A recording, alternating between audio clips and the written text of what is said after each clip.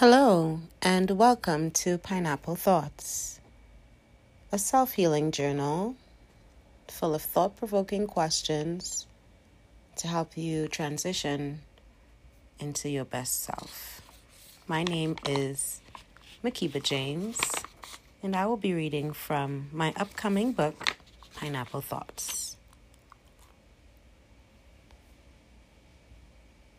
Thank you for joining me on this podcast. My wish is that this would inspire you into taking action in your life for the things that you want to achieve. I'm no professional coach, but I'm an expert at picking up the pieces and moving on. Life goes on, and so we must move along with it.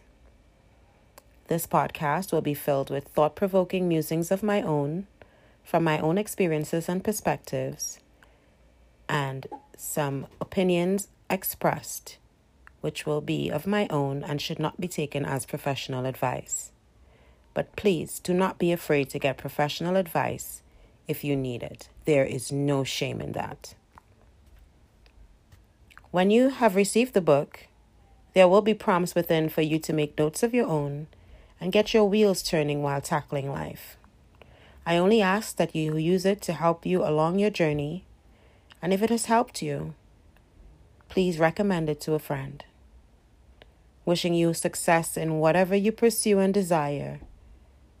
Keep your head up and keep going. The best is yet to come. Chapter 1. Becoming a New You.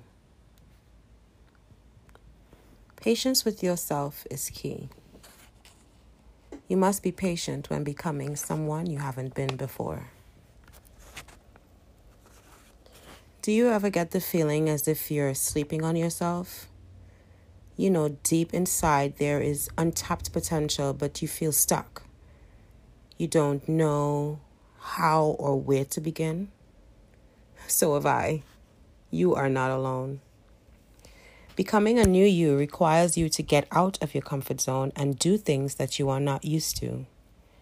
It is hard. I know. Trust me. I know. In Michelle Obama's book, Becoming, one line stuck with me. She said she grew up to sounds of striving. Everyone around her was striving for something or towards something. And that's what becoming the new you will involve. A lot of striving. As a child, you were filled with wonder and curiosity. But as you grew older, you may have found yourself being lost along the way. But that's okay.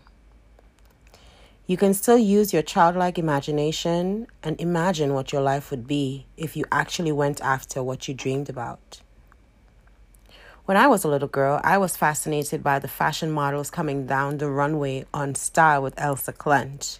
I would run home after school to watch. And I was dead set on becoming a model. It took me some time and a lot of distractions in between, but I held on firmly to my childhood dream, and I cannot tell you how amazing it is to actually live my dream in some way or form. Fast forward, 20 years later, I've been published in over 15 magazines. Now, even if that ship has sailed for you, it's never too late to dream a new dream or to create new goals for yourself. Actually, it is imperative that you do so. Here's an exercise for you.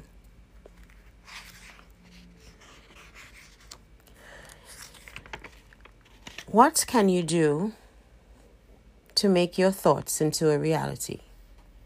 Write down 4 things that you can do right now to make the thoughts and the dreams and the goals that you have in mind a reality. Remember, a new journey begins with one step. Think about, what did you want to become when you were a child? Write it down. What do you want to become now? Why? Remember, the reasons you have for wanting to become a new you does not have to be explained to anyone. It's good enough that you know why. You alone are enough. Validate yourself. And on that note, I'm going to leave you with this quote. Patience with yourself is key to becoming a new you. Thank you for listening to Pineapple Thoughts. I am Makiba James, and you are on your way.